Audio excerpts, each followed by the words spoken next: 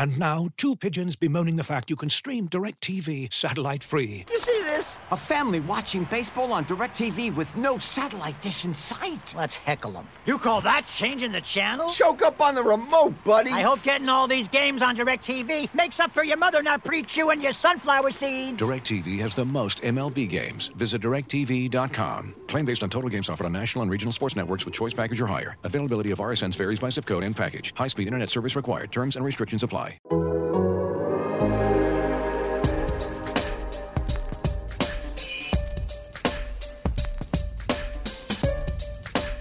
right, everybody working up. Everybody's working. With that, time's yours. So we're over halfway through the NFL season, and it seems pretty definitive. You know, Lamar Jackson, he's not running back his MVP victory. That can't happen. Russell Wilson, not looking as good as he did early on. Tom Brady, you know, maybe running it back a little, maybe catching up a little bit, but he had a couple of rough goes of it. Looked pretty good yesterday. We'll see. You know, Tua didn't play enough games. Josh Allen had a nice little run. Looked worse, got better. Maybe took a step back again. Aaron Rodgers has fluctuated a little. He didn't look very good against the Jags.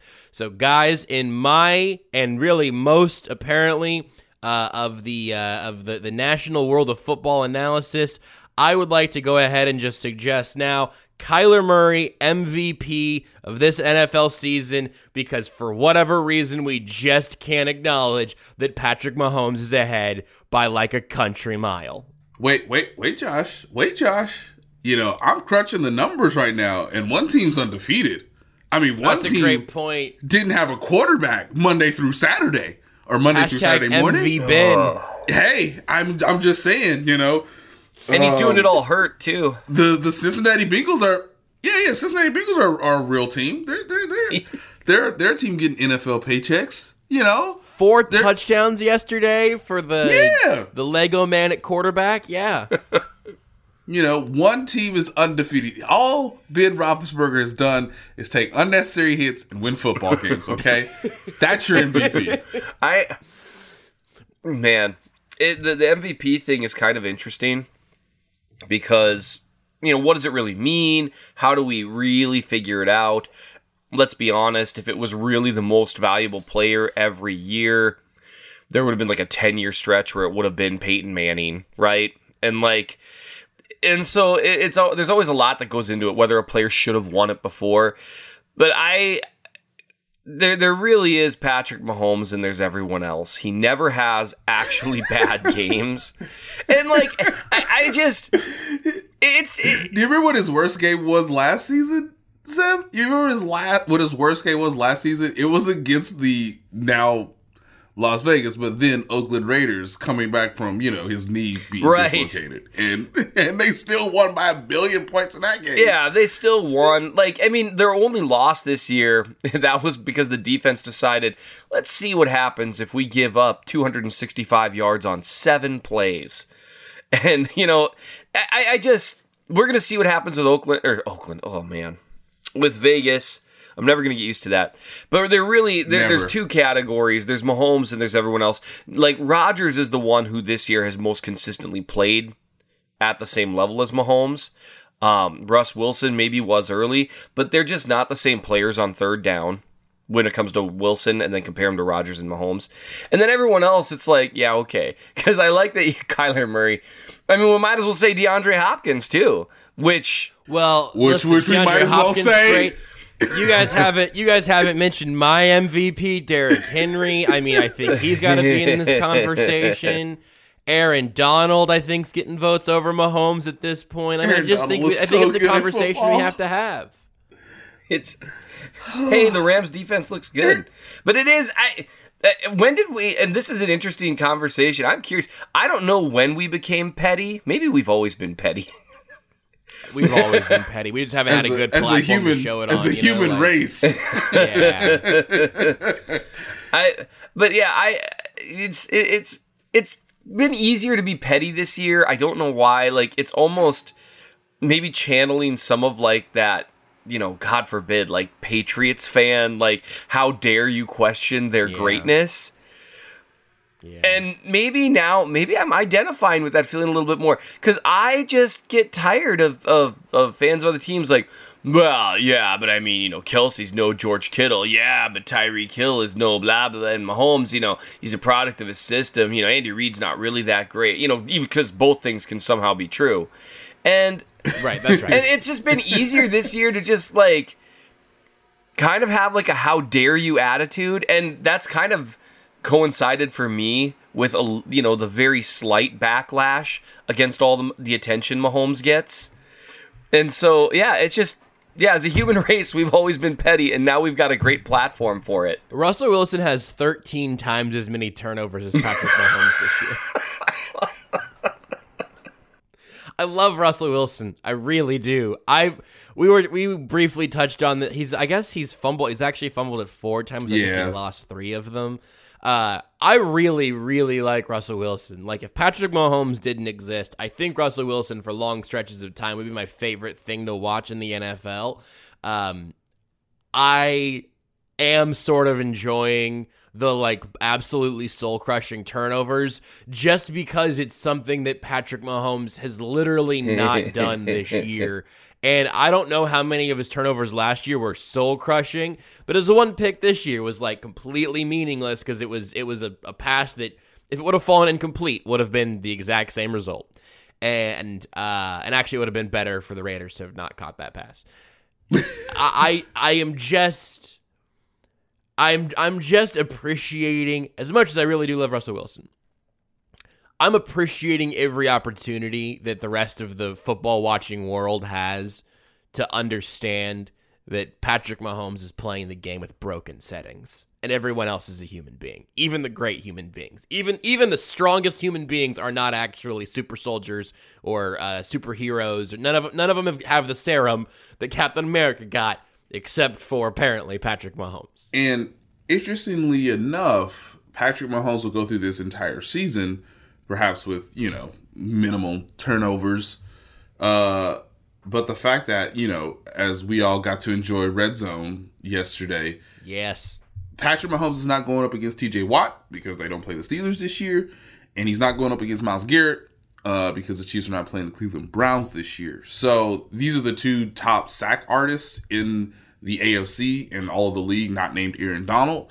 And so it was also interesting, too, to watch how, superstar quarterbacks do react to real pressure. And Patrick Mahomes rarely reacts to real pressure. So, look, it's clear now. I think the MVP award should be given to somebody who I Googled and searched on Twitter constantly last night. Because I watched something on my couch and I scared my child. And then I had to explain to my child, son, that never happens. And when I mean never, I can literally only count it on one hand, okay? It is not healthy, okay? I'm admitting this. It's not healthy to see one of the most spectacular plays of the modern NFL era and immediately Google, what is up with Bill O'Brien? I sent everybody on this lovely podcast, including Danielle, just a lovely screenshot of people wanting to fire Bill O'Brien again. Bill O'Brien not getting a first round draft pick. The idea that people in Buffalo now want to murder Bill O'Brien, what's Deshaun Watson doing these days? Playing in the cold in Cleveland with no top-level receiver. Guys, I just want to read you some. I just want to read. Look, you're not supposed to read tweets. This is a rudimentary fact. But look at these tweets, man. Look, I just can't believe that Bill O'Brien traded DeAndre Hopkins for a 2nd-round pick and a washed running back. Bill O'Brien should never get another job again. We're not talking NFL job. I assume this person's meaning he should never get another job again. And Bill O'Brien should be arrested. That's the last tweet that I sent. That was my favorite. Bill O'Brien should be arrested immediately. The idea that DeAndre Hopkins makes that play and then Bill O'Brien just gets his door kicked in is just as that happens. Bill is sitting at home, minding his own business, probably ignoring the NFL just for a little while because, maybe he... Just trying to be a family man. Yeah, he's just like, I'm just going to hang out with my kids tonight. I'm going to pay a little more attention in the playoffs and, then we'll figure out what's next for me. And then all of a sudden, the phone starts buzzing. And he probably ignored it for the first few, whatever. And then, he probably heard, this is the police. And it's just like... Sir, I'm going to need to see your hands. We're bringing you in. Because, for what? We're going to find a name for it. But I've never seen... Altering the entire landscape of the NFL, sir. Yeah. The most entertaining thing we have in this country. The people have spoken. Theft? You have been weighed. You have been served. You need to be sentenced immediately. I think the thing that I'm always going to be mad about is that if it weren't for the fact that Bill, who I think is a perfectly fine X's and O's guy, was so whatever at the GM aspect of it, that he didn't apparently call the whole league, because he couldn't have. He could not have called everyone. There's no way. It seems impossible. There's no way that that's the best offer he got for DeAndre Hopkins. There's no way. When the Bills... the Vikings it's not like the Vikings are fleecing people in trades. They're like, we'll trade Stephon Diggs, who I think is probably a little better overall receiver than Hopkins by a narrow margin, but they're both great. Spicy. Oh yeah. And so, he got so much more. If you disagree with Steph on any level, go ahead and tweet him at Real MSG. That sounds terrific. Yep. You know, Seth, one of those guys caught a pass over 3 defenders yesterday, and the other guy didn't. Oh, I ended up in a 40 tweet debate is how it ended up being with a Ravens fan who was just like, he basically was like, things like this is why DeAndre Hopkins is so much better than Tyreek Hill, because Tyreek Hill never will win contested catches like that. I'm like, what? Ooh. What? And I was like, look. Maybe not over 3 people, but I've seen it over one person multiple times. Yeah, he's done. I was like, no, look, Hop's great at that, but, actually, Hill's really good at that. Not as good as Hop, but he's really good. And it's like, I just ended up in one of those things. Will you tell me, if they'd had Tyreek Hill out there, would they have won this game? Nuff said. And I'm like, oh my God, I haven't done this in a while. As soon as someone tweets NUFF said, you've got to quit.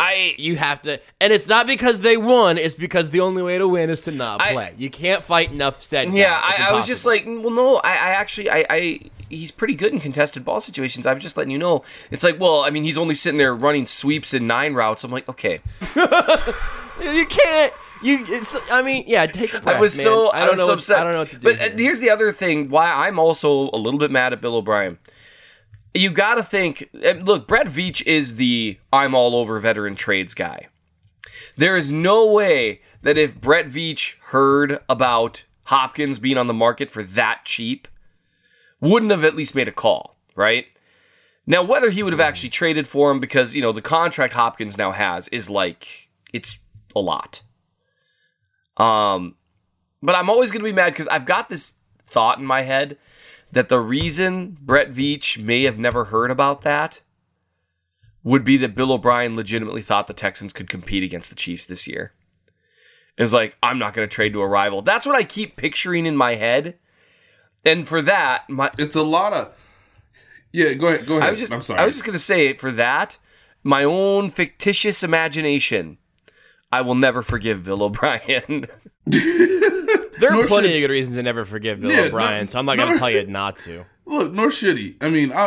Look, if people want to tweet this at me, find me a worse year in modern NFL general manager and coach responsibilities at the same time. Because, scheming your way to a 24-0 lead and then getting the doors blown off of you immediately trading away. This mostly is about 2019, so I get it, but like obviously, just taking on guys who were like, improvements, but nothing that was going to like take you over the top for first round draft picks, and then being forced to trade one of your best assets, best players, best locker room guys, like everything considered being discussed around the league that involves Hopkins is just, great. Like everything on the list is great. And then trading that away because you need a first round pick, but then not getting a first round pick.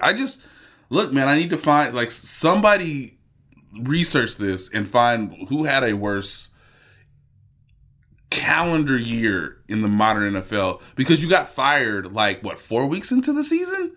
After the fourth game, they were like, look, man, I can't keep living like this. So yeah, it's just, it's wild. It's a great play. Kyler Murray is so exciting to watch. Yeah, he really was great yesterday. It was awesome. Josh Allen stepped up in a way that we thought he would a couple weeks ago against the Chiefs. But I just want to know that Bill O'Brien is not okay, and I'm okay with that. I would be upset if he was okay. That's how I feel at this point. I know. So it's been a while since I've just been on Over the Cap, just sort of looking at numbers and kind of giggling to myself. So here's one bit of Houston Texans sort of trivia, and then I want to hear, Seth, about your red zone experience that you tweeted about yesterday. But it's like, this is just for this year, so I know this doesn't by any means cover like every angle of this. But, because DeAndre Hopkins' contract is an average of $27.25 million a year through 2025. A lot of money. Second place right now is Julio Jones at 22. Like it's a big contract. But right now, of the Texans, it looks like top 8 or 9 players on their active roster right now, they're paying 3 wide receivers. Will Fuller, his cap hit just for this year is $10 million. Brandon Cooks, $8 million. Kenny Stills, $7 million. Oh, sorry, Randall Cobb is actually next, $6 million.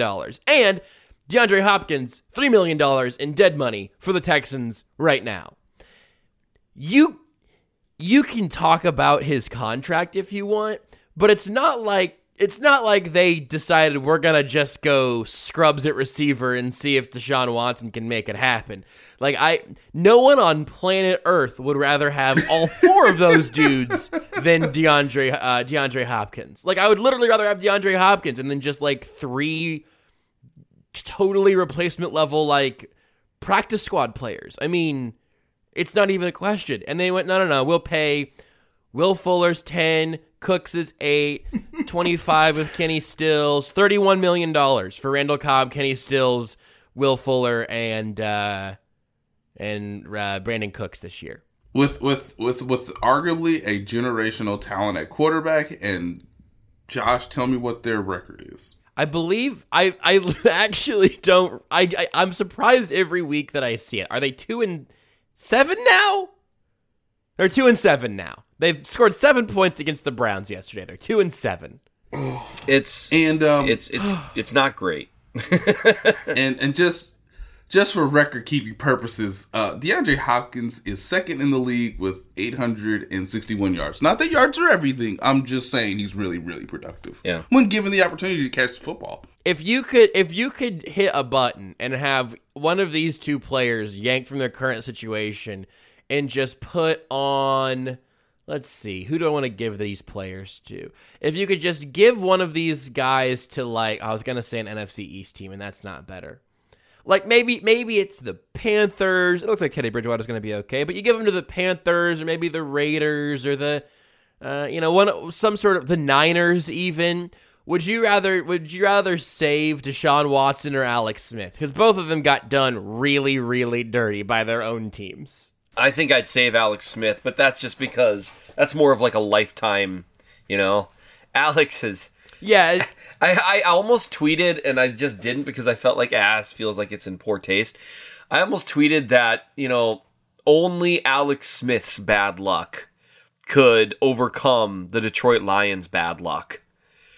Because the Lions went Lions yesterday. They were like Lions. Oh, you trying to come back? Okay, here you go.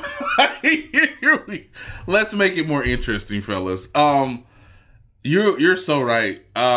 He looked understandably upset when the Washington football team lost the game yesterday, because they really did do everything right in the second half. Considering how slow they started against the Detroit Lions. My Eric Bieniemy to the Lions odds took a massive hit yesterday, because 4-5 looks a lot better than 3-6. They can't keep Matt Patricia. The only reason they won is because their quarterback could complete one pass. Their kicker is still really, really good. I believe Matt Prater. And, the Washington football team made a colossal mental mistake to give them, the field advantage necessary to win a game-winning field goal. I don't feel like I left that game knowing who was the better team. Between the that's team true. and the Lions. That's every. Here's the thing: is that's every game, or that's every game for like half the teams in the league at this point. Like the Giants beat the Eagles by 10. Those two teams are exactly the same. The Bills and the Cardinals, those teams are very similar, but like both in a relatively positive way. The Seahawks and the Rams, they're pretty much the same. Why were the Saints sort of struggling against the Niners for a little bit, and then also things opened up with Jameis Winston? I don't know. Bleep it. I have no idea. What in the hell happened with the Ravens last night? And the Patriots might be competent again. Like maybe, I don't know. Maybe Cam Newton just had COVID for like a month. Right. Which he did. Right. Which no one. I'm confused. I don't know, man. Look, which I don't want to say on the broadcast, but even I told Holly, like, look at the stats. Like, it's. Could his body be wearing down a little bit because, you're playing football after not having preseason games and yada, yada, yada? Sure. But, like, the man had COVID, and it's okay for us to all acknowledge, like, who's had COVID, unfortunately, and, like, has anybody played better? Has anybody played up to, like, their expectation? Like, no, it takes a while, and it's so clear that, like, the Patriots still have a really good coaching staff that are like, here's what our guy can do well right now, but it's just going to take a while before he's like, Cam Newton on that Sunday night game against Seattle where he could pretty much do just about everything. But I think it's funny. We were talking before we recorded that the Baltimore Ravens are like, hey, we're still relevant. We're still good. We're going to break tendencies because we floated Lamar Jackson out there to float to Rich Eisen. Hey, they know what we calling. See what we going to do? We're going to play the team that knows exactly what we're calling, and we're going to break tendencies. Yep. And then Bill Belichick was like, actually, my Joker card is Mother Nature, and you break all the tendencies you want. you do everything you want out here because it's a monsoon, sir. Looking for an assist with your credit card but can't get a hold of anyone? Luckily, with 24/7 U.S.-based live customer service from Discover, everyone has the option to talk to a real person anytime, day or night. Yep, you heard that right. You can talk to a real human in customer service at any time. Sounds like a real game changer if you ask us. Make the right call and get the service you deserve with Discover. Limitations apply. See terms at discover.com/creditcard. And now, two pigeons bemoaning the fact you can stream DirecTV satellite-free. You see this? A family watching baseball on DirecTV with no satellite dish in sight. Let's heckle them. You call that changing the channel? Choke up on the remote, buddy. I hope getting all these games on DirecTV makes up for your mother not pre-chewing your sunflower seeds. DirecTV has the most MLB games. Visit DirecTV.com. Claim based on total games offered on national and regional sports networks with choice package or higher. Availability of RSNs varies by zip code and package. High-speed internet service required. Terms and restrictions apply. I really do want Seth's Red Zone experience, but I'm also going to give you guys my joke that I almost tweeted and decided not to because I figured it would. I wasn't sure it would translate well on Twitter, but I feel confident enough to let it fly for the broadcast here, the audio form. You were talking about Alex Smith, and I had the tweet written up and then deleted it to just say playing for the Washington football Washington. Oof, maybe I shouldn't have even said this because I can't speak. It's too early. Playing for the Washington football team is the worst thing to ever happen to Alex Smith on a football field. No. And I still think that might be true. It was hard to watch. I felt bad for him in like this incredible moment. He still threw for almost 400 yards. He still threw 390. He threw for 390. He had also did not look great on that last drive, but like did enough. They got some well-timed penalties, and they were keeping it alive. He was out there. He was doing things. Felt good for him. Mm-hmm. One thing I've always respected about Alex Smith, and look, he played yesterday on a new cast, so that even that was like a new experience. Like, hey man, you're starting for the first time in basically 2 years. Here's a new cast for your leg that had a ton of surgeries on it. You good? You got this. Once Alex, and you probably know this too, Seth, from watching all the film, once Alex understands that pressure is legitimate, and he would know this by now because he's had, medical concerns, he plays quarterback in a way that is still very cerebral, very technically sound, but he does understand that, like, hey, y'all, nobody wants to see me get hurt out here. So if I got some of y'all used to call me Check Down Charlie, and guess what, sir? I'm mostly, screaming at guys right now. If you called Alex Smith Check Down Charlie, I would love to see you play the NFL when guys start collapsing the pocket, because you're like, wow, that person is directly in front of me, 6 yards away. Let's go. But he really did on the last 2 drives. He was pretty masterful in using his brain to really understand what the coverages were. And God, I mean, can we get more Akeem Talib as color man? Like, yo, that was amazing. Because he was like, why are they still in cover too? Yeah, he was fun. Like, Akeem Talib was great. He was like, I don't understand why they're just in man cover 2. Alex already knows this. What are you doing? Basically just calling Matt Patricia a dummy for the entire fourth quarter. And so Alex knows that, like, when pressure comes, like, the ball's got to come out, pretty quick, and he still knows where everybody is on the field. And it's cool to watch because you look up and you're like, how does this man have 390 yards against who is his receivers? Which is what I did all day. All I did was, who are his receivers? And they should have won that game because the Lions always lying, but, like, I don't know. Does that make sense to you, Seth? Like, he plays in a way that is truly relatable, where it's just like, I would do the same thing. I'd be throwing them 7-yard outs. Are you out of your mind? Why am I looking downfield another half second? Alex has been doing this a long time, and he understands what he can and what he can't do. Yes. We've seen peak Alex, I think, like the 2017 season. He's a guy with limitations. He understands he's got to get the ball out quickly in those situations, because I think he also knows about himself that he is not a, consistently navigate the pocket under duress guy. That's just, he doesn't have that sixth sense, right? And so he needs to either get the ball out quickly with pre-snap reads, which he's very good at, or he needs to use his legs and scramble. Considering everything, I don't think it makes sense for him to scramble a lot right now. No, not right now. Yeah, and so it is funny though, like whenever people use things like the word scared to describe the way Alex plays or something, I'm like, yeah, I'm sure he's scared. I'm sure that's the issue.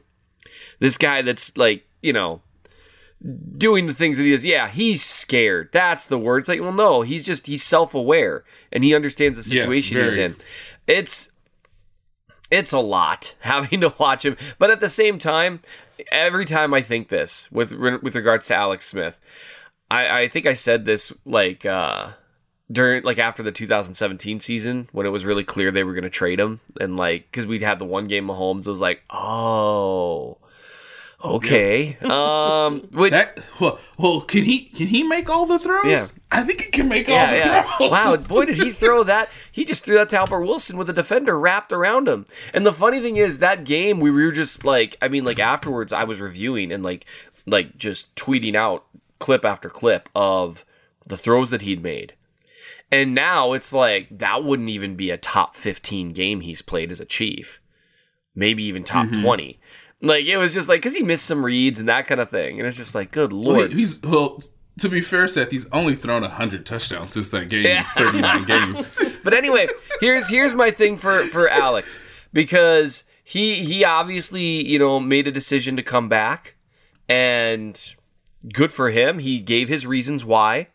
He's trying to set an example. He feels like this is the best way he can do it. And man, good on him.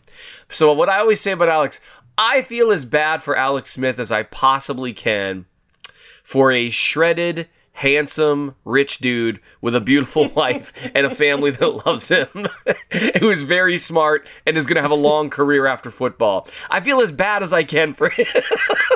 Because I'm sure... Listen, okay, so you can...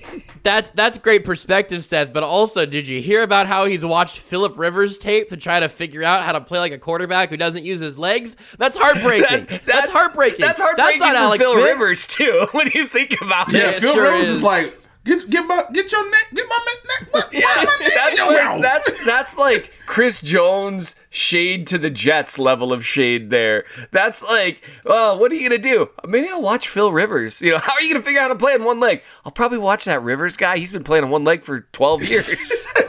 Low key, that is some killer shade. But yeah, it was interesting to watch, and I got to watch it because like as you. I experienced football crack for the first time yesterday. Oh, it's so good, isn't it, Seth? Oh. It's so good. Talk to us, Seth. How do you feel? Do you feel hungover today? How do you feel? Well, I don't feel great. So okay. There's a what led to this also? Walk everybody through what exactly happened here, how you had not previously experienced Red Zone, how you got there today. So I generally speaking, I'm just kind of a purist. Ted Wynn with The Athletic, he's the same thing. He doesn't watch Red Zone. He just watches the games and watches the highlights and then watches SportsCenter. And I'm like, hey, good on you, man. And so I'm just kind of a purist like that. I've just always watched the game that was on. And even then, like when the Chiefs aren't playing, I already dedicate, people know this isn't my primary job. And so I dedicate an inordinate amount of time to a hobby/side job. And there's only so much that my wonderful wife is going to be willing to put up with on Sundays where it's like, the Chiefs game over? Yeah. So are you like working on your article for them? No, I'm just watching every other team play. So this doesn't benefit our family at all? No. She's the meme that she's the Will Smith freshman spoiler. Yeah. It's like, that's interesting that you think that's how you're going to spend your Sunday. And so just generally speaking, that's just not something I've done. But yesterday, I had exposure to someone, and so I'm kind of, quarantined. They did not, and so they were able to go somewhere. And so I was at home by myself, and I was like, I don't know what to do with myself. I was like, you know what? I'm going to try Red Zone. I've never tried it. And holy smokes, the only thing I can compare it to, like, I have a few thoughts on this. But the first thing, I don't know if either of you or if any of our listeners watch It's Always Sunny in Philadelphia. You know the episode the gang does crack? Or the gang goes on welfare, whatever it is. Yes. And so, like, which is just the funniest thing. In that show, I can't really watch it. I'll watch it and laugh hysterically. And then I always have to turn off, like, I can't watch this. But it's so funny. They we to get on welfare, well, we need to do some crack. And then, they find some somehow. And it shows them, like, 3 days later, just waking up, just like, what happened? I don't know. We need to go get our welfare. Yeah, but first... let's go get more crack. And it's so terrible, but so funny. And that's how I felt after watching Red Zone for 6 hours. Like, like my mouth is dry, but also wet. And what's happening? My eyes hurt and there's too much information. And because I was also on Twitter at the same time, and it's just too much. So I can see why people love it. I mean, there's a lot of... I wish I distanced myself from the crack analogy a little bit before I'd said that. I can see why people love it. I can see why people are doing it out here in these streets. Yeah, I can see why it's a problem. But it was a lot. I'm more of a laser focus kind of guy. I focus on one thing at a time and I do that one thing. I am not. Can you say that slower for like all of humanity right now? Because I feel like we're not. I feel like we're multitasking while multitasking. Yeah, Seth, could you say that again? I was looking at my Instagram stories while you were talking. I got bored. That's I think I've figured out football Twitter, and like a lot of football fans, why they are the way that they are. And I also think I've developed some insight into my good friend Josh, whose ability to focus is like... I always thought it was a generational thing, like, honestly, because I am a decade older than you, and I was always just like, Josh is just a lot like me if I were a decade younger, But no, I think football crack has changed you, Josh. Where it's because that's totally possible. Because you were saying, like, I saw you quote tweet me and you're like, yeah, I'm at the point now where it's like, you get like not bored with it, but it's like, I can do another thing while I'm doing this. And I was like stressing. Yeah. I was trying to watch. Yeah, once the first of the early games hit halftime, I started playing Rocket League on my Switch. which if you don't know what Rocket League is, it's a game where you play soccer, but you're a car. That's what I started doing at about 1:30. Exclamation point on this entire discussion about focus. Yeah, it really is. But I enjoyed it. I'm gonna probably do it again. It's probably how I'll consume stuff. But I usually am not gonna be able to watch all of it once. That's how crack works. Yeah, it works, but only if you do it just a little bit. Then it's fine. Right. So the one thing that I would take away is like a serious takeaway from watching Red Zone, and there's just so much going on, right? I mean, you'll sometimes just be watching one game, and everyone knows this probably who listens, who's like, how the crap was this your first time watching Red Zone? But then suddenly you've got like 4 or 5 games on your screen or more, and there's just a lot. Wild. It made me realize with the types of plays that you see and the limited sample size that you get from every game, it becomes very easy to think you know a lot about players and teams without really knowing anything about them in terms of consistency. Because really, what matters is what a player does every snap, right? And you're missing that, but you're seeing their highlights, essentially. And it explains to me why when people are saying things like, well, yeah, Mahomes is great, but, other quarterbacks make those throws. I realize they're not seeing him do it literally 15 to 20 times a game. They see him do it a couple times, like they see every other quarterback do it a couple times. Yeah, which is why primetime games have actually gotten more precious, I think, to the football viewer in just reality, because you are seeing every snap. Because it is the only game, whether it's Thursday, Sunday night, or Monday night. But right. You're right, Seth. And I also think, too, because this is going to be something that like I'll probably look at later this week, but the idea, if you watch Red Zone, and I would compare it to like when the gang gets gun fever in It's Always Sunny in Philadelphia, like just the gun fever episode is just that's a lot. That sounds amazing. Yeah. Should put the gun down, but I can hold it. I can just hold it. It's kind of like that. So, in essence, you're watching these Red Zone cut-ups essentially in live form, and you're like, wow. You start thinking like there's not enough creativity in the Red Zone, and this is where Chiefs fans are very fortunate, because I think the Chiefs are at their most creative form when they're in the Red Zone, and it's just. When you see 31 other teams do it, and the majority of those teams are very ordinary or traditional, or like, hey, we're going to try to be a little razzle-dazzle, but like, we don't have Tyreek Hill's speed to do that.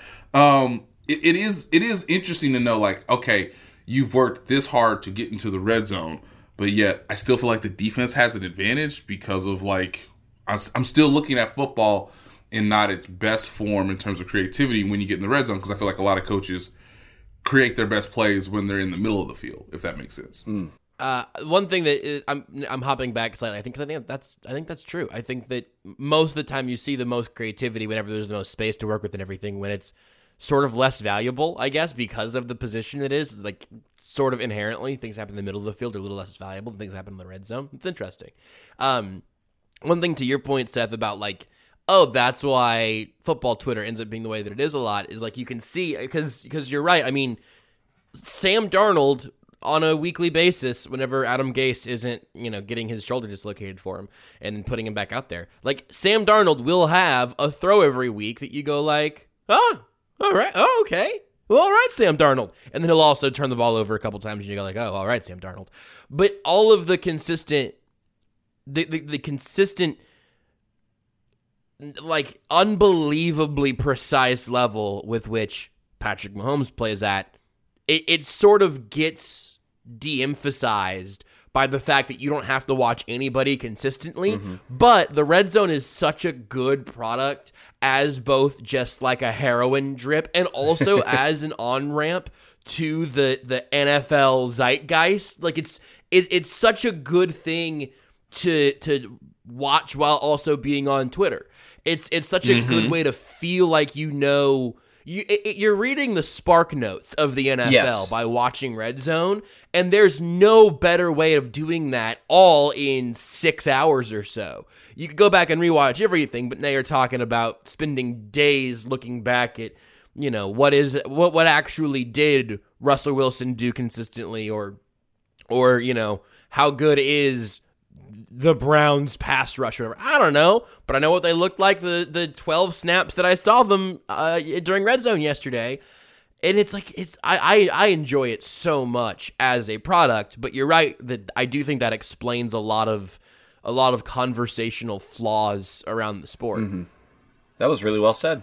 I didn't feel like I started very strong, so I'm glad I landed. Yeah, I got stuck in midair with the ball again. Well, I mean, the red zone only kicked in as you closed towards the goal line, my friend. So people only saw you call up nothing but winners. We go to Josh live at the 18-yard line. Yes. And that's the problem with red zone. Touchdown. All right, now we send you back to your favorite Ringer podcast. What? That would be wild. If there was that would be wild. Version. I don't think I need a podcast red zone. ESPN Plus did a sort of I can't remember what it was called. But they did like a baseball version during the that one day of the baseball playoffs, or at least that one day of the baseball playoffs. It had like 8 games going on, more or less, all at once. It was nuts. It was also the most fun I'd had watching baseball in a while. So the product works. I like it. I like red zone style things, but also. I'm playing Rocket League during this podcast. That's not true. That one's not true. But I, wish I was playing Rocket League. It's a great game. It does sound cool. There are a few video games that my kids play where you can play soccer with cars. And so I wonder if that's similar to what you're doing. It sounds fun though. I can't imagine. I guess there could be like a knockoff Rocket League. I imagine it's just Rocket League though. I don't know. It's great. It's a very low mental effort game that you can just kind of do while watching football. That's great. I love it. As you've probably heard by now, we've teamed up with BetMGM this season. We'll be using BetMGM lines to make all of our picks, and we'll have special offers for our listeners each week. If you haven't signed up for BetMGM yet, use bonus code The Athletic, and you'll get a 1-year subscription to The Athletic, plus up to a $1,500 first bet offer on your first wager with BetMGM. Here's how it works. Download the BetMGM app and sign up using bonus code The Athletic. Make your first deposit of at least $10. Place your first bet on any game and claim your voucher for a 1-year subscription to The Athletic. See BetMGM.com for terms. U.S. promotional offers not available in D.C., Mississippi, New York, Nevada, Ontario, or Puerto Rico. Gambling problem? Call 1-800-GAMBLER. Available in the U.S. Call 877-8-HOPE-NY or text HOPE-NY 467-369 in New York. Call 1-800-NEXT-STEP in Arizona. 1-800-327-5050 in Massachusetts. 1-800-BETS-OFF in Iowa. 1-800-270-7117 for confidential help in Michigan. 1-800-981-0023 in Puerto Rico. First bet offer for new customers only in partnership with Kansas Crossing Casino and Hotel. Don't forget, if you haven't signed up for BetMGM yet, use bonus code The Athletic, and you'll get a 1-year subscription to The Athletic, plus up to a $1,500 first bet offer on your first wager. You ready? Showtime. On May 3rd, summer starts with The Fall Guy. Let's do it later. Let's drink a spicy margarita. Make some bad decisions. Yes! Audiences are falling in love with the most entertaining film of the year. Fall Guy. Fall Guy? Fall Guy. That's what the poster said. See Ryan Gosling and Emily Blunt in the movie critics say exists to make you happy. Trying to make it out? Nope. Because I don't either. It's not what I'm into right now. What are you into? Talking. Yeah. The Fall Guy. Only in theaters May 3rd. Rated PG-13. So anyway, we all had a thing we wanted to talk about coming into the show, and before we knew it, that ended up being about 40 minutes of podcast. So I want to go to some questions that we didn't get to last week, and some that I kind of had saved to the side for Nate to get back. The one specific team I wanted to make sure he spent another second on was the Steelers, because I kind of thought the Bengals might be a little frisky. I thought that game might be a little interesting, especially knowing really Ben didn't go through reps, right? You know. Yeah. So we're kind of looking for places where the Steelers could stub their toe, because obviously they're a game up on the Chiefs right now. There's only one bye week for the number 1 overall seed. The Steelers are now 9-0. Next, it's the Jags, and then it's the Ravens, and then it's Washington, and they're going to be 12-0 after those 3 games, it seems. And then they go at the Bills, at the Bengals again, the Colts and the Browns. Like those last 4 games are a little interesting. Mm-hmm. I'm still not 100% sure I understand. I'm 100% sure I don't fully understand them, but I think I understand that they are good. I don't know where they fall on the spectrum though, because they've had a couple of good, if not inconsistent wins. You know, the Titans game and still I would say their first win against the Ravens. Those were good wins over good teams. Their win over the Browns, but also they were kind of lopsided in their performance. They had good halves and bad halves, and most of the other teams they've beaten aren't very good. Literally, I mean, it's Giants, Broncos, Texans, Eagles, Browns, Titans, Ravens, Cowboys, Bengals. Quite the schedule. The Eagles might be a playoff team. The Ravens probably will be. The Titans probably will be. The Browns might be. Probably not. Although they're 6-3 still. So I don't really know. I don't know if I know what I'm looking at here. I'm still kind of confused, but obviously they're a huge threat to the Chiefs because that first round bye would be great to have. Yeah, I would say that the Ravens rematch should be really fascinating because of last night's result with the Ravens. Like the Ravens will need that game in a way that the Steelers just can't. And at some point we get closer to, just human nature, and I've said this before about the Chiefs when they had their 12-game winning streak. Look, at some point you're just not gonna feel right, or you're gonna make maybe a couple more mental mistakes, which Seth has alluded to a couple times before the Chiefs rematch against the Raiders. And so there's an incentive both from a standing standpoint, motivation because of the previous game. I feel like the Ravens will need to be at their best, to come up with that result. And I feel like the team like the Colts could have some level of a real contrasting styles matchup. Like the Colts defense is quietly good. And, Phillip Rivers and Ben Roethlisberger are pretty, like, one has the reputation of being more turnover prone, but I still feel like Ben has these stretches where, you can get a couple turnovers off of Ben Roethlisberger and a half if you play it the right way. So that'll be a fun game. I don't have a ton of faith in the Cleveland Browns just because I don't know if they can score as much as the Steelers can. But I think the two teams out of the remaining that are left on the Steelers schedule are the Colts and the Ravens, just because I feel like the Ravens are a divisional opponent. They need that victory. Those games are always tight in general. And then the Colts can play a style that forces Ben to go the length of the field to where you have to be pretty precise. And, the Steelers have a really good wide receiver core, quietly like a top 5, I think, in the league, which has obviously helped, Ben have a real case. If this wasn't the Alex Smith Comeback Player of the Year award year, like he would be, he would clearly be the Comeback Player of the Year if like Alex Smith just wasn't playing football. But I would say, the Chiefs and the Chiefs fans, obviously they need to have their own success, but until the Steelers play the Ravens, I don't know yes, you could stumble, but I just think it's hard. And I think the Steelers are a good enough team to at least get to the Ravens game unblemished. And that's what, on Thanksgiving night, I believe, correct? Oh, is it? I believe so, it is. I believe that's the Thursday night Thanksgiving primetime classic, if my memory is correct. That sounds spicy. I'm here for that. I think one... Go ahead, Seth. I was going to say that if you had anything on this, go for it. Otherwise, I forgot I wanted to talk about your story up on The Athletic right now. So you talk about this. I'll do just 30 seconds on this. I think one matchup to watch will be Buffalo. Partly because Buffalo's a good team. But also, I think you talk about, football's a game of matchups and contrasting styles. The Steelers really like to play kind of heavy on defense because they've got a really good defensive line and really good linebackers. And the Cowboys gave them some problems spreading them out. Because, when you've got, 3-4 receivers on the field, that means Pittsburgh's got to remove one of their better players, or should, for a worse player, right? Their nickel and dime corners aren't nearly as good as their linebacker group, or especially their pass rushers, right? And I think you could see them give the Steelers defense some problems because they're much better than Dallas, but they're also capable of spreading them out. And so I think that'll be an interesting matchup to watch, where the Steelers defense has some of the same problems they had against Dallas. I ended up on Ben Roethlisberger's Pro Football Reference page because I was trying to remember if he had won an MVP, and he hasn't. But I was like, well, I don't know, which years would he have even won? And I went and looked at the 2 years that won the Super Bowl. I knew that first year was, him riding Jerome Bettis and the defense, basically.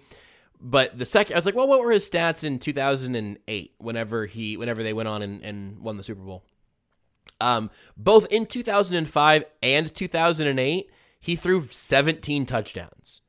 In 2008, where obviously he's the bona fide starter, he played all 16 games. They went 12-4. He threw 17 touchdowns and 15 picks that year. Oof. Hey, timing is everything. Just ground and pound, baby. I guess. That's crazy. That's so... He's thrown for exactly 17 touchdowns 3 times in his career, but 2 times it was on 12 games. And then the year they won... 4 times in his career he's done that. Exactly 17 touchdowns. But it was on shorter seasons, except for the year they won the Super Bowl, when he went 17-15. I don't expect you guys to have a take on that. I just didn't know that. I'm just kind of flabbergasted. Really strange. Anyway, he's at some of his career numbers are really, really interesting. That notwithstanding, that will not be the remainder of the podcast. Will not be me sitting in silence staring at Ben Roethlisberger box scores. What we'll talk about now, though, is Seth's latest piece up in The Athletic. It came out, I think, on Friday, but I think we did the pod Thursday night. So, Seth, if you want to kind of, I'll give the pitch here. It's the whole piece is fact or fiction. You take on a few different narratives kind of going around. You love taking on narratives. You love taking on narratives more than Patrick Mahomes loves taking on MVP challengers.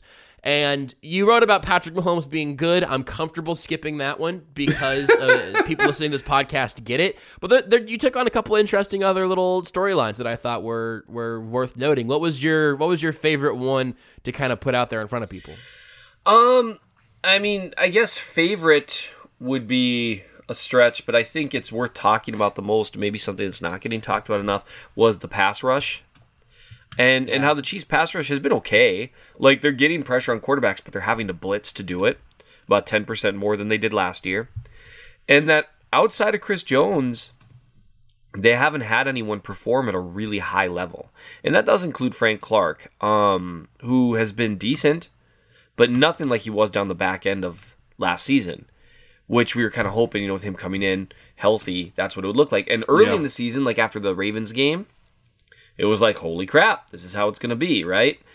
So that was just something, I kind of talked about some of the numbers, and numbers don't tell the whole story, but I think you can look at numbers and anecdotally, and you can think of a lot of big plays where the Chiefs just haven't gotten pressure rushing for if Chris Jones doesn't get home. And so that's something to keep an eye on moving forward. I expect Clark to close the season strong. He's been doing this long enough that it's silly to think that he'll be only okay for an entire season, right?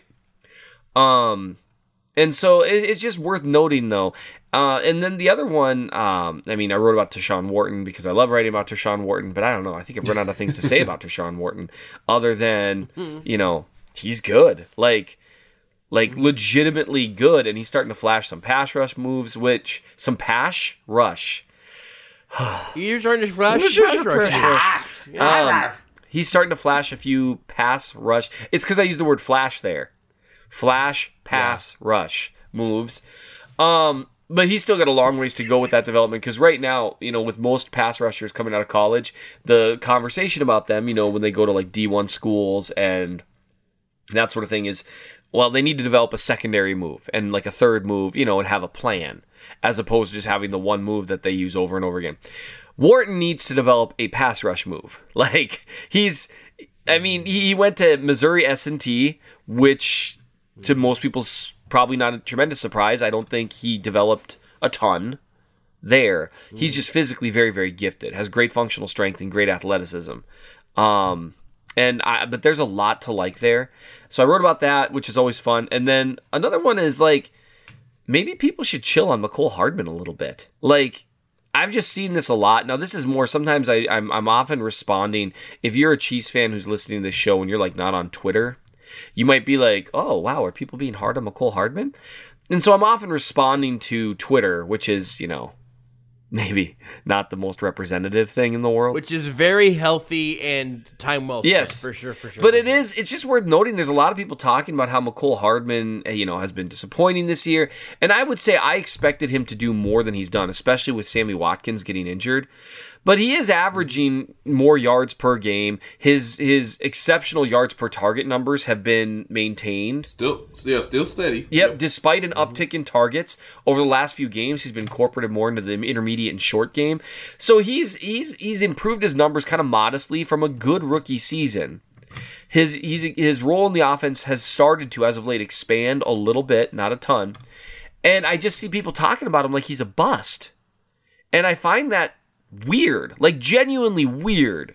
Like, and maybe that's part, well, they could have taken DK Metcalf. Okay, fair enough. Yeah, he is not, right now, the best receiver or the second or third. You know what I mean? Like, and I get that, but it's also bizarre to me that, because he's played fairly well. He's got to get the drops issue under control in terms of, gather the ball, then run. Like, he's had a few of those. But Travis Kelce used to have those all the time.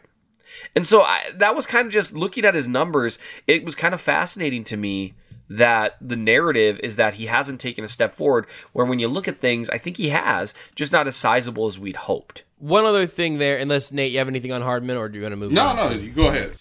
Cool.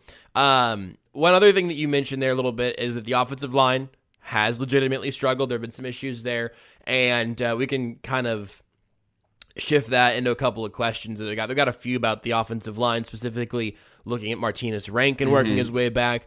I don't know if it's fair to say that Mitchell Schwartz is on his way back. He hasn't practiced. He didn't practice coming into the bye week at all, but now there's been another week off, so I think a lot of people are expecting that ramping up to hopefully come with him soon, but we just don't know that right now.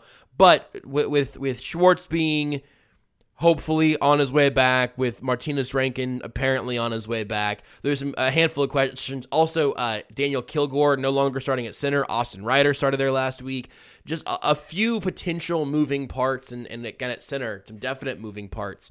Nate, do you have a feel for what the Chiefs' ideal front five is / will be, and whenever it is as healthy as it will get? Yeah, it's an interesting question. One little tidbit of thought I had, because I think I'm going to write about this. When Ferrari Wright is occurring, it is pretty clear to me that Patrick Mahomes had worked on that play with Austin Ryder, both in training camp this year, and to some degree they had worked on snapping a ball to a motioning quarterback before.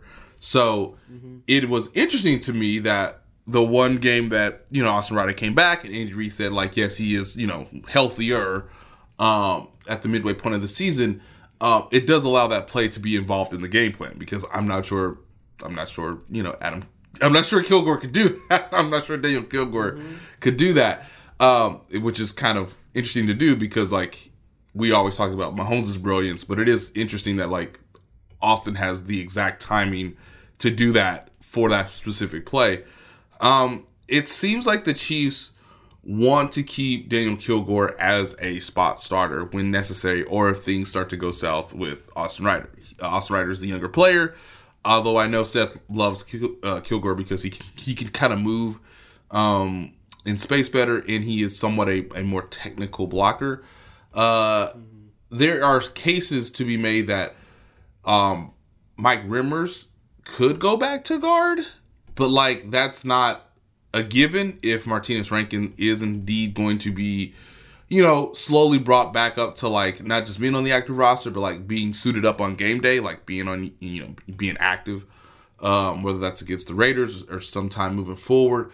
Nick Allegretti is kind of the monkey wrench in all of this, like in a good way, not in a bad way, but like he is something that we just didn't, sort of expect or assume was going to be the case. So he's continued to play well, which puts,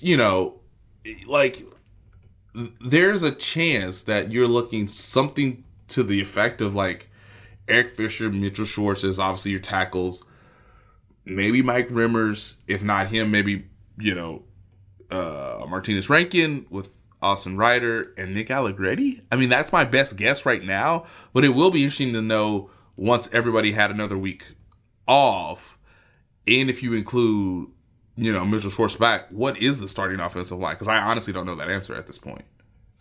But that's my best guess. Seth, who would you select if you were making the choice of those guys? If we're gonna go with an assumption that Rankin is healthy, and let's say he can play at the level he played last year, during which that's subject to small sample sizes, so you never know. Yeah. I would go with. Oh man, it's snowing.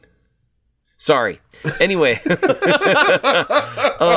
I would go with Fisher, Allegretti, Kilgore, Rankin, Schwartz. Okay, so again, but slower. I was trying to keep sure. Past really fast. Eric Fisher, left tackle, number 72. Yeah, I heard of him. Yes. Oh crap! I don't know Allegretti's number. 73, I think.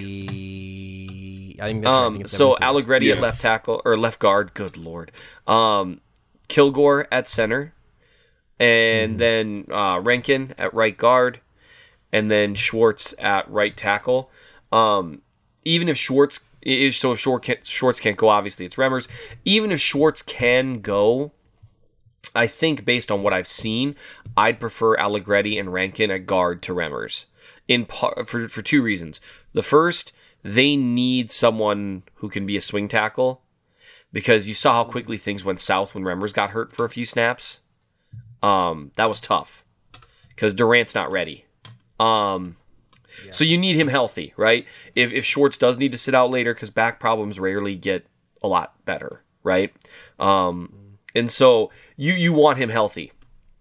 And I also think that Rankin was better at guard last year than what I saw from Remmers this year. I think he's more of a tackle than a guard, and I think the same for Allegretti. So that would be my preferred line going forward. We'll see. Reed tends to stick with the guys that he's got, barring injury, though. Yeah, that's why the Ryder thing was so weird, because it seemed like even bringing in Kilgore that first round was kind of weird, because you mentioned like a knee issue for Ryder, but anyway, that was all kind of that all seemed a little bit out of character. Yeah. Yeah. And that's the end of the show. And play the outro, and we'll talk to you next week. That'll do it for us here today. We'll continue to take like a few questions over from one show to the next in all likelihood, because we'll do another show later in the week to look ahead to the Chiefs-Raiders rematch, which should be very interesting.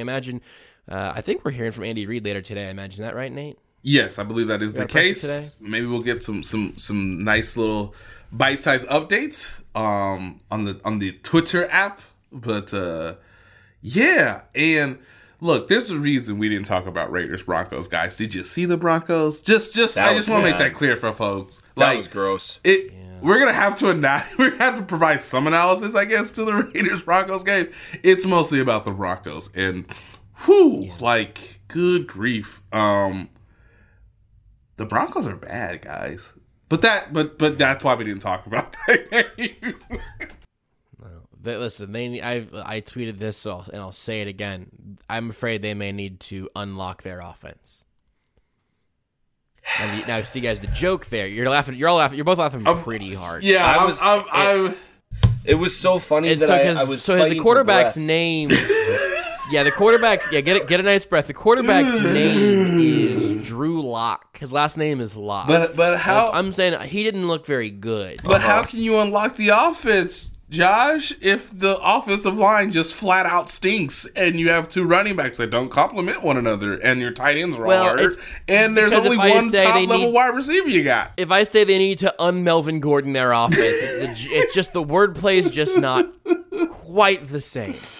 For more of that great content, you can follow me on Twitter at JB Briscoe. You probably should follow at @ByNateTaylor at RealMNChiefsFan. I'll be around with those jokes and tweets about Rocket League. And, of course, you can subscribe to Times Ours wherever you get your podcasts. You can listen in the Athletic app or anywhere, wherever you get your shows. Everything is out there for all consumption. So check us out anywhere out there. You can also, of course, read Seth and Nate's work up in the Athletic. And Seth has the Chief from the North newsletter with even more stuff that he puts out on a really remarkably frequent basis. So you can get to all of our stuff from all of us if you just search for all of us on Twitter and subscribe to Times Ours wherever you get your podcasts. That's it. We're done. I'm hoping that Nate's bit for the end of the show today involves Bill O'Brien. That's my bet. I just want somebody to investigate. Give me minute-by-minute accounting of Bill O'Brien's Sunday afternoon. That's all I'm asking. That's all I'm asking. Just put me in the space that Bill O'Brien was in. I would do a pay-per-view for that 30 for 30.